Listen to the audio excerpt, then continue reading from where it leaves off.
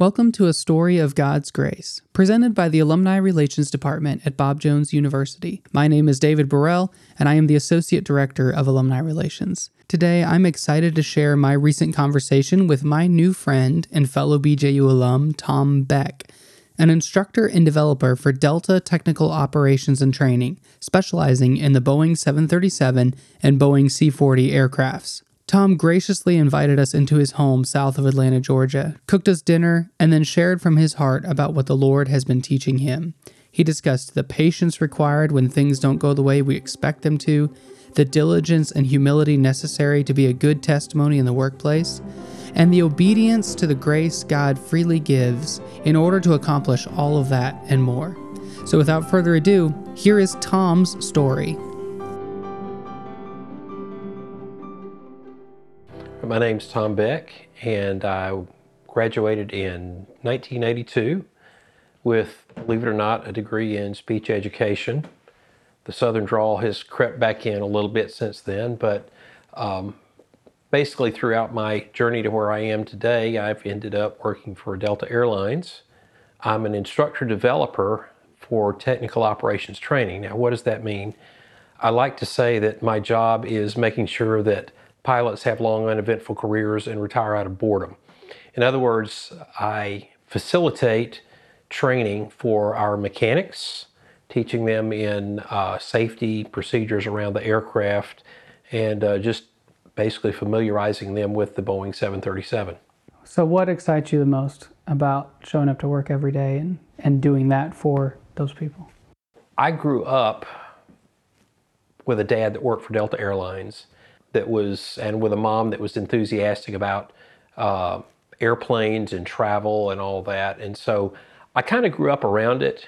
And I'm sure later on, when we talk about how I got to where I am now, that we'll talk a little bit about what led me there.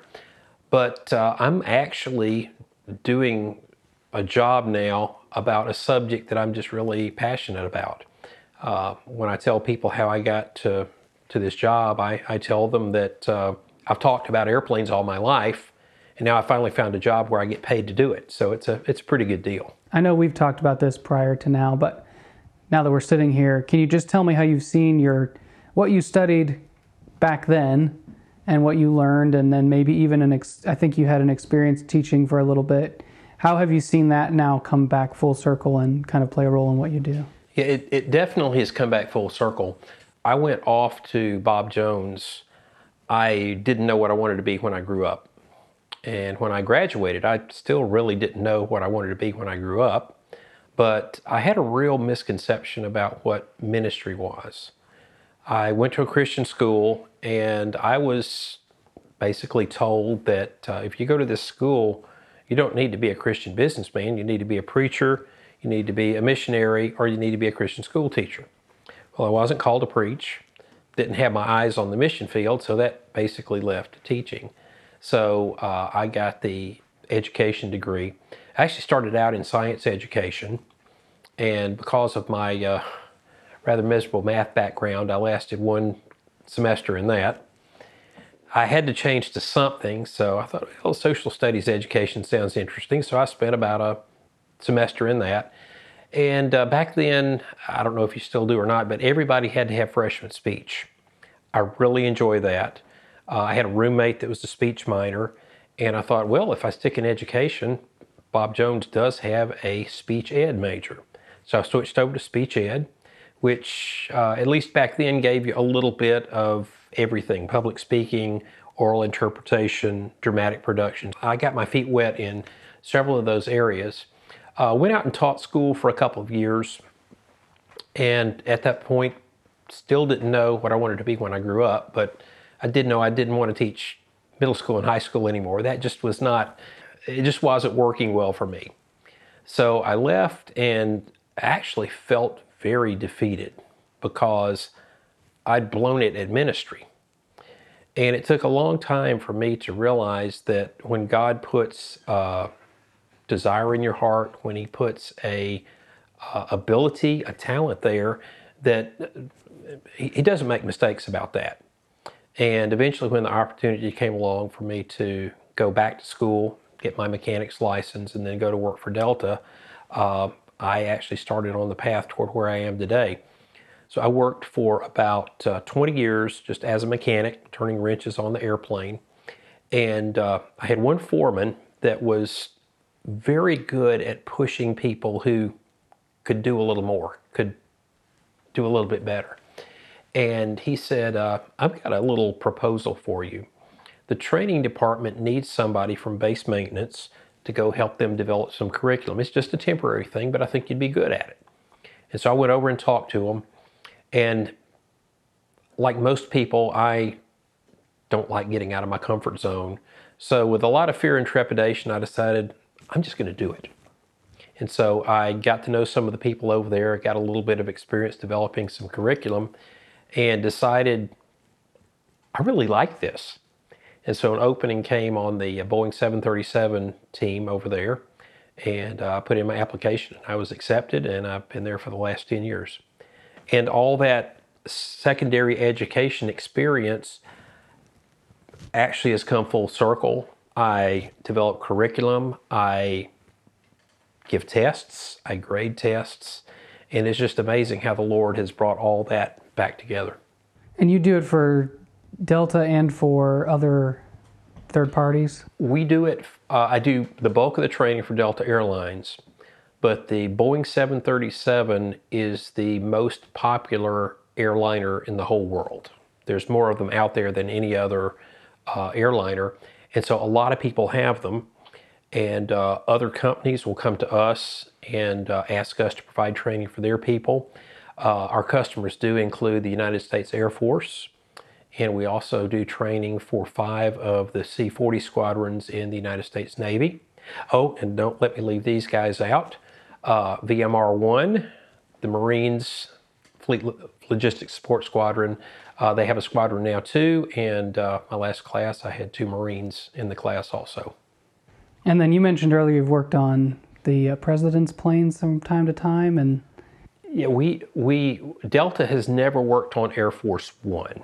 The Air Force is pretty picky about that, but we regularly work on airplanes from Andrews Air Force Base, both C-32s, which is, we call it Air Force Two. It's the plane the Vice President, Secretary of State, First Lady might fly on, as well as some of the Air Force's C-40s, which are a military 737, which might carry the First Lady or the Secretary of State or whoever.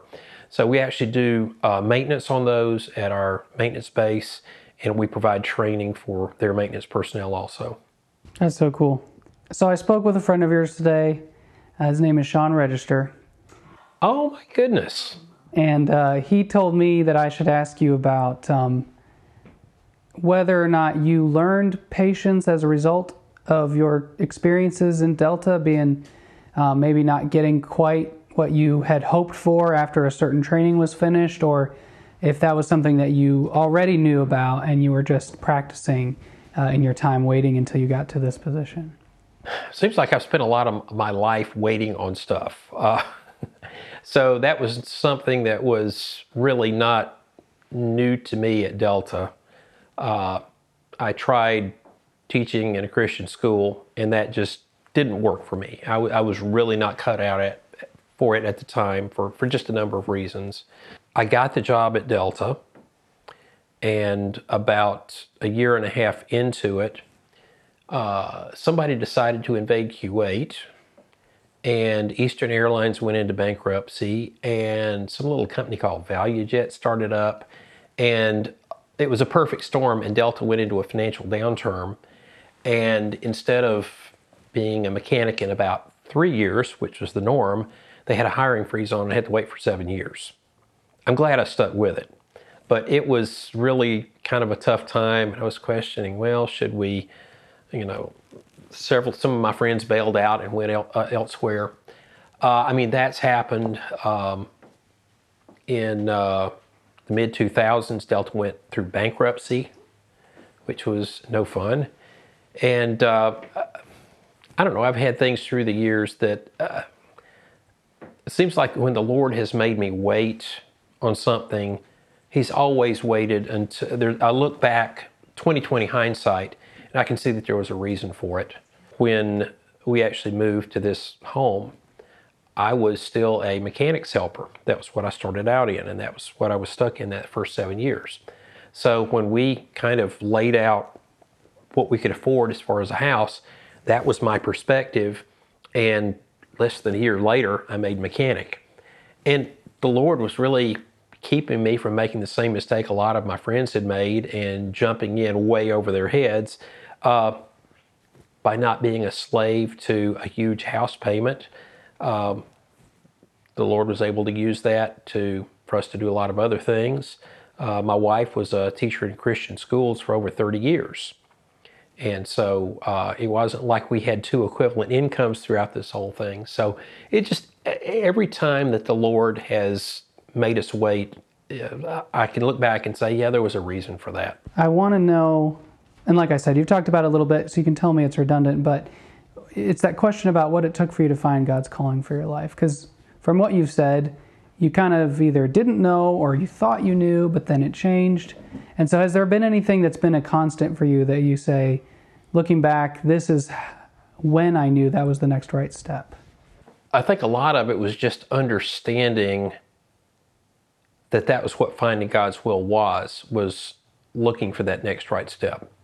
Because I tried Christian education with some anxiety and some misgivings. When my last day of teaching, I felt very depressed, but there was something inside of me that was going, thank goodness it's over. I don't know what I'm going on to next, but I was just miserable because I really was not, quite frankly, there were a lot of maturity issues I had that I just wasn't ready to stand up there and lead a bunch of kids and teach school. I left that feeling very, very defeated. I even got a few comments from people, why'd you decide to quit? And that just felt like somebody was sticking a knife in and twisting. I think I had one person, and I can still see this lady's face, we're really going to miss you and I appreciate you teaching our kids. I was like, you don't know how much that helped me. But still, I just kind of meandered and like, well, what do I do now? And I can remember going to seminars, reading books, and just trying to figure out what is the magic thing that's going to make all this click. And I remember I went to a men's conference one time, and there was a lot of backslapping and chest beating and rah, rah, rah. And I came away like, is that all that? I was hoping to really come away with this great spiritual victory, and it didn't happen. And I know one of the questions you shared with me was about who was the greatest influence on your life. That would be very hard for me to pin it down to one person. But this is where those two questions kind of come together, because Norman Pyle was pastor for years at Bible Baptist Church in several different locations, originally up in Atlanta, later in Riverdale, Georgia, and finally in Henry County, Georgia. A real pivotal moment for me was in one of his sermons or Bible studies or something. He was talking about what it takes to grow in Christ, basically for sanctification to take place. He said the first thing is obedience. And he said that's why sometimes you'll see some new believer that is just making leaps and bounds, and you're like, what's their secret? He says they're very obedient. They see something they're supposed to do and they do it. And he said the second thing is what everybody hates. It takes time. And he said, there are things I understand now I didn't understand 10 years ago. If the Lord gives me another 10 years, there'll be things I understand then I don't understand now. And that just, I'm like, that's it. I don't need to find the magic seminar, the magic book. It's just, it takes time and just making that next right decision. And funny thing, Pastor Pyle was just such a humble man. years later, I told him, you said something in one of your sermons that just really made a difference in my life. And I told him about that. And he goes, I said that? Well, if I did, I'm glad it was helpful to you. That's great. I want to ask you another question that Sean prompted me with. Something that he mentioned was, not only were you an example as a fellow church member, but he said it would be interesting to hear where he goes or what he leans on to be a Christian in the workplace, because you have been working in what some could call the secular workforce for over 30 years. And so I'm curious to find out from you, like, what is it that allows you to be salt and light without burning out or running out of savor? Well, part of my growth as a Christian while in the workforce, honestly, when I started, there were just certain things Christians didn't do. And that was sort of how I started. By being consistent, people kind of, I think, came to respect me. I mean, more than once when I was very new on the job, hey, Tom, you want to come out and get drunk with us? Like, I'm not going to do that. You want to be the designated driver? No. I mean, all kind of stuff like that. And then, but what would happen to be somebody be going through some kind of a tough time, and, well, he's the kind of religious guy. Let me share that with him. And so, that gave me an opportunity to try to be a help to them. But one thing that really helped me grow in the workplace was I discovered that there were other Christians out there that hadn't gone to my alma mater, that didn't look quite like me, that really, really loved the Lord and were just as genuine a Christian as I was. And I had several good brothers in Christ over in the hangar that we just really, fellowship with each other. But I think any consistency was not just, Tom Beck's own personal strength. It was just, the Lord, helping me, the Lord bringing people into my life to strengthen me, iron sharpening iron. So even people who are not believers, maybe from different religions, there's an understanding. I started out just basically following the rules that Christians are supposed to follow, okay? And as I was growing just from being around other believers there at work and just being around good preaching and just learning more about the Bible, I learned that being a Christian is more than just following a set of rules. Acting as though you're holier than thou that's not exactly good evangelism. Being consistent, not condemning the unsaved for acting like the unsaved. I mean, that's what unsaved people act like. But just showing them the love of Christ, trying to be an example, that, I think, is just a way that I've grown throughout the years there, working in a secular environment. So that's a real hot button topic in our BJU community right now, is that today's BJU has more of a focus on the heart for the Lord and His things, and that not that the previous, version of Bob Jones was doing it wrong, but that the shift has been from the rules that you follow to the love that you show. And I don't know how you feel about that, or if you have any thoughts about, because you did learn that there were rules that you could follow, but then you've learned how to apply the love to that. Yeah. And I think that, I don't know if you find that there's really a marriage of those two things or not. I'm not ever going to trash Bob Jones, if you will, for the way some of the things used to be. I will say that while I was there were some times that I really struggled spiritually. I could have used just some one-on-one caring discipleship instead of, you need to do this, this, and this. Because it's more than that. And God used everything He brought into my life for a sovereign reason. He used that at Bob Jones and even in some of my experiences later to really just chip away at some, quite honestly, some really obnoxious pride. I'd gone to a Christian school all my life.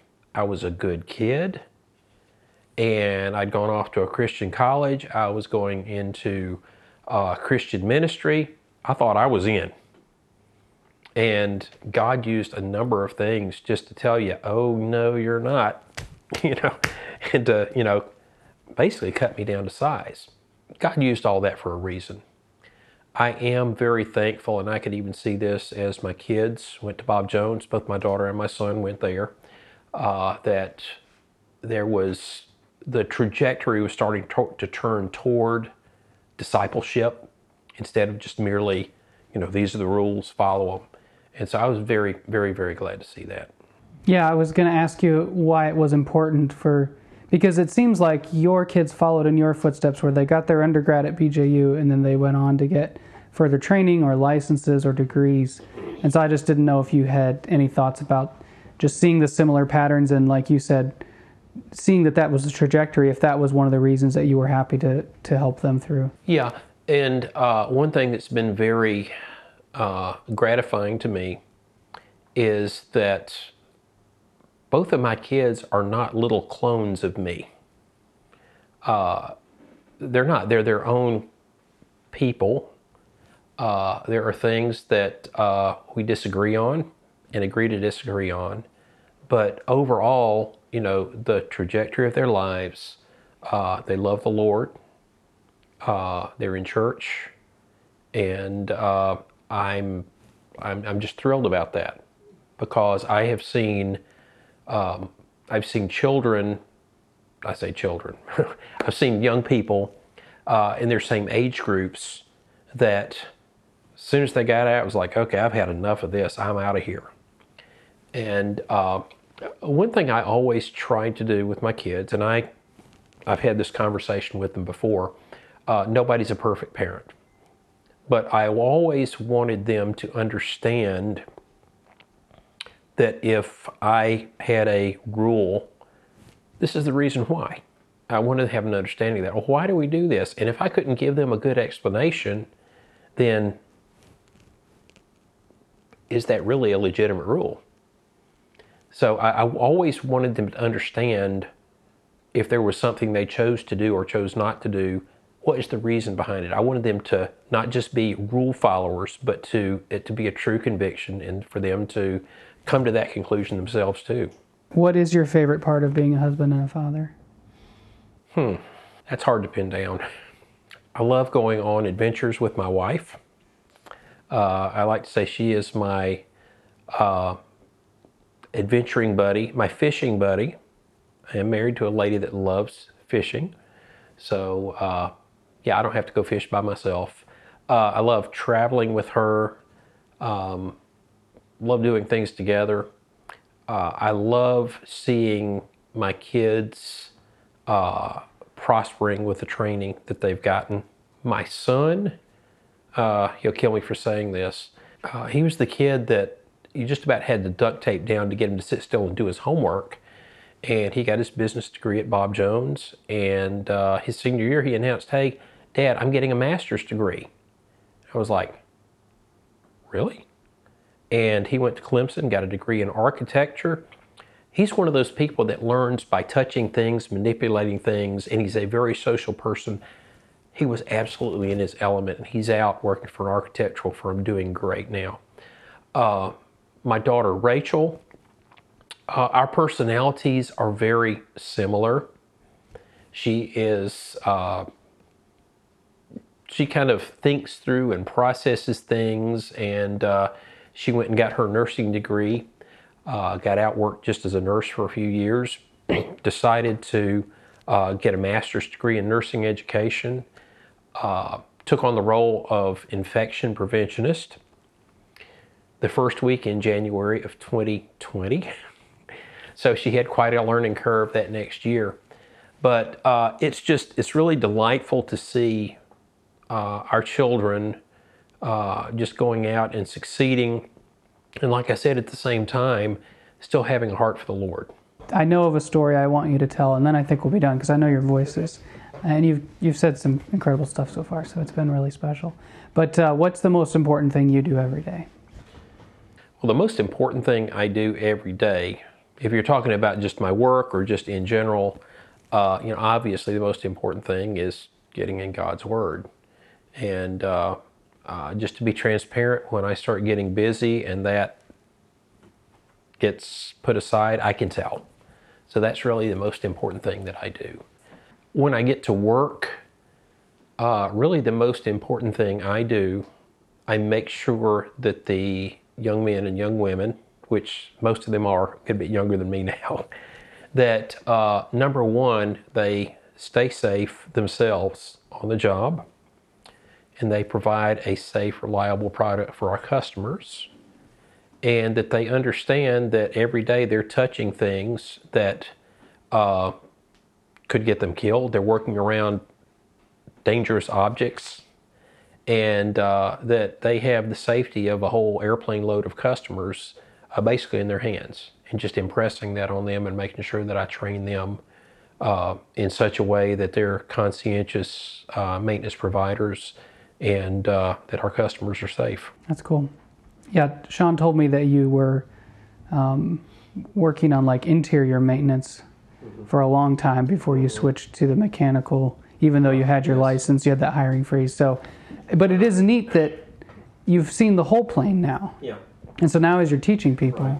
Yeah, when I got to the hangar, and I was like, I finally made mechanic. And when I was a mechanic's helper, every night I went in, I changed carpet, I worked on seats, I fixed window shades, I fixed overhead bins. We worked on the entertainment system some, but every night it was the same thing. Unless the lead came up and said, hey, Tom, I've got a special job for you tonight. And this will be good experience. It usually involved grease or lavatory or something like that.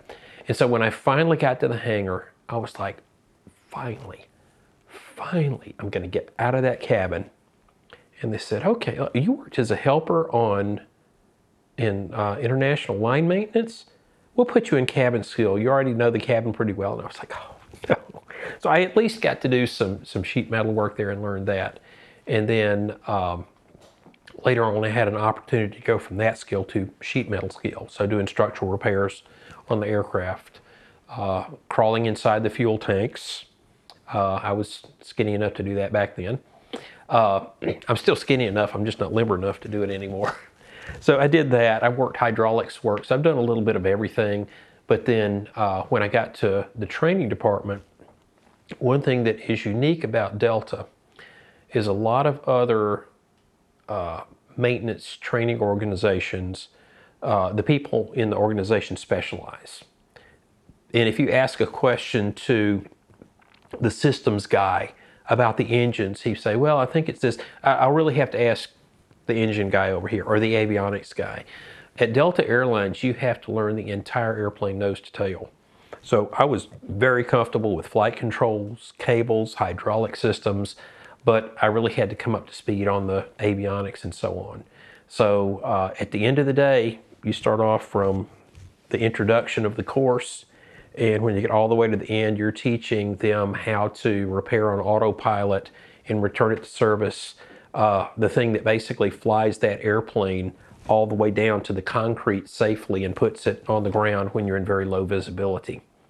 So yeah, it took a while. I did have to be patient, but had some good experiences, learned some really good stuff, and had some good times over the years, and got to know a lot of really great folks. I want to ask you about a story your daughter told me, which was that somehow you were able to get a missionary plane repainted. So yes. Would you be willing to tell me that story? Oh, absolutely. I'd love to hear that. Well, Rachel's, was it her sophomore year in high school? A gentleman named Jan Milton, who's actually a graduate of Bob Jones, he has a mission called Operation Renewed Hope. And among the many things they do medical missions trips overseas. And he came around to our church and said, you know, we're going to be taking a medical missions trip to Phnom Penh, Cambodia.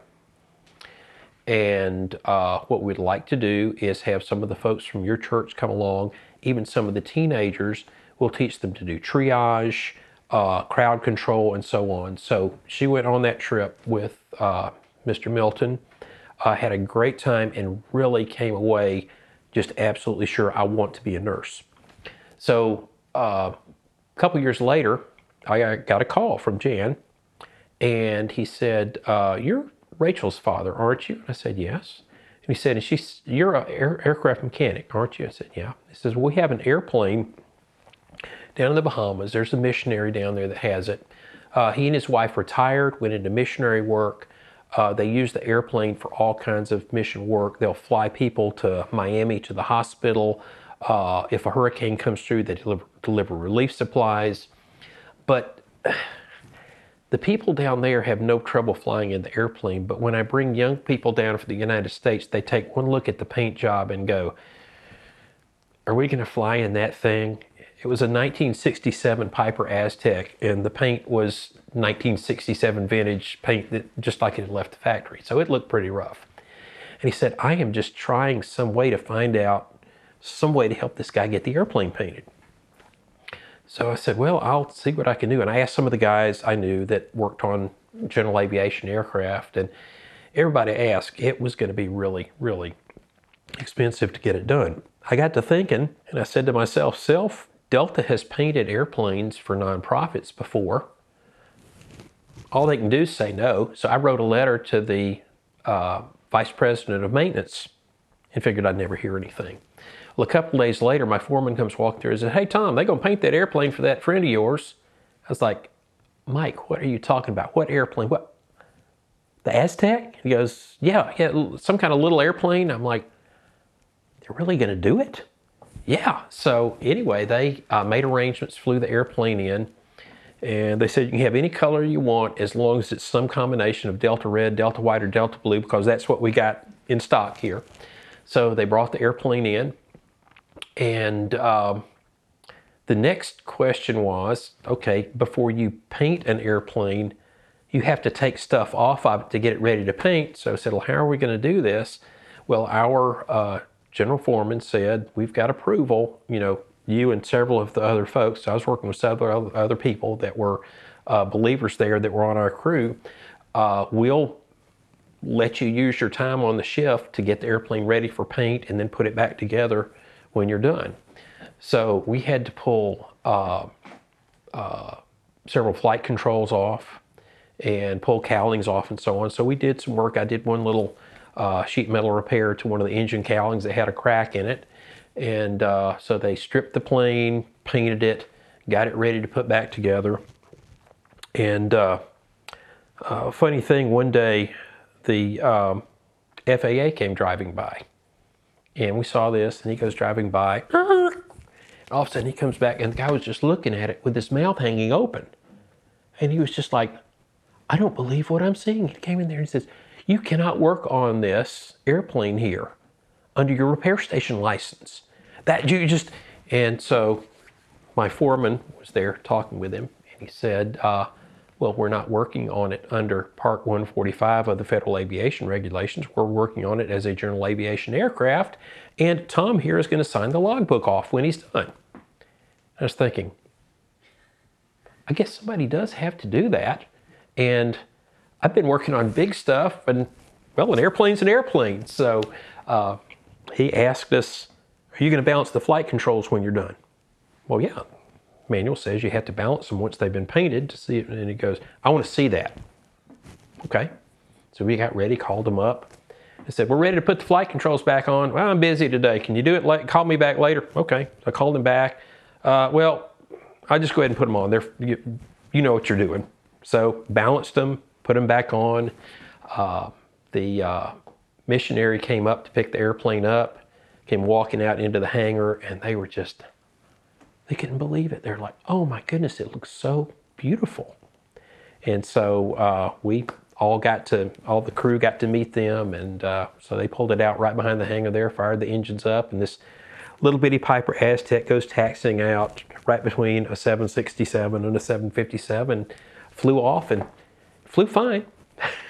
And I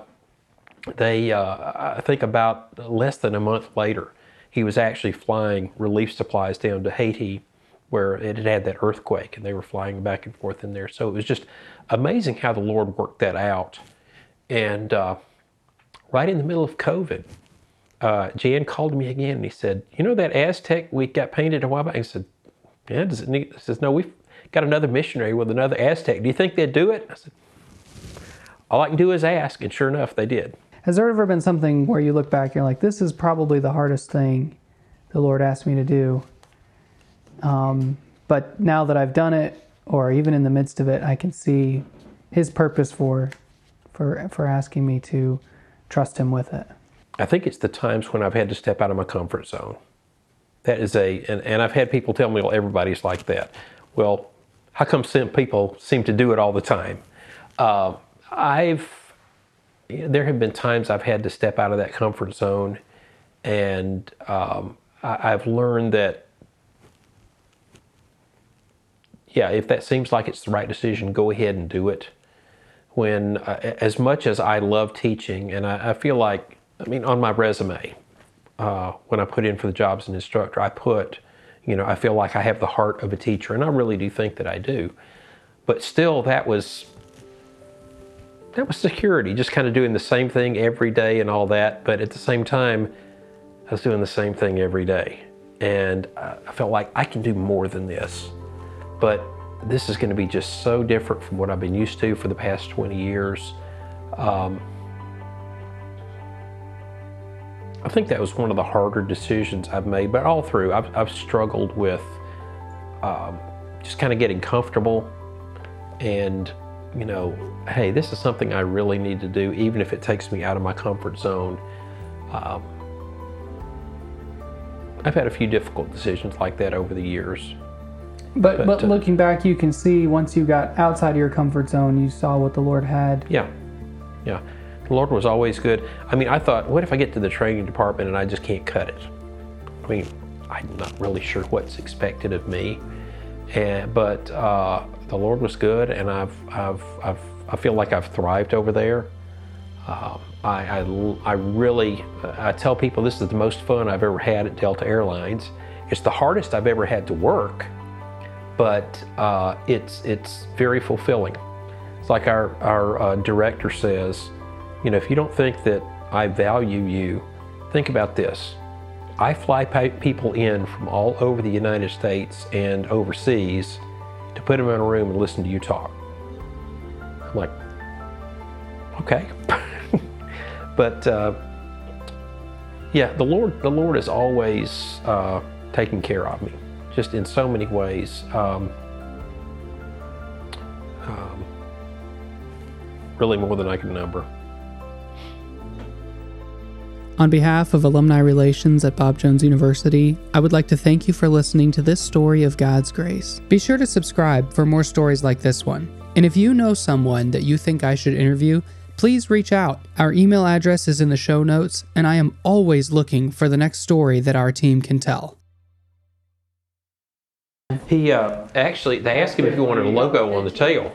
He goes, yeah, I'd like an eagle, and it was flyingforgod.org and, a Bible there. And he goes, well, we got a guy here that is really good with an airbrush. And we're all like, oh. My view of an airbrush was, Elvis, side of the road. It was gorgeous. Only thing, he got one extra toe on one of the eagle's talons, and said, can you fix that? He goes, yeah. So he did an olive branch, put one of the leaves over the eagle's talon there. Perfect. So it looked right. But it looked really pretty.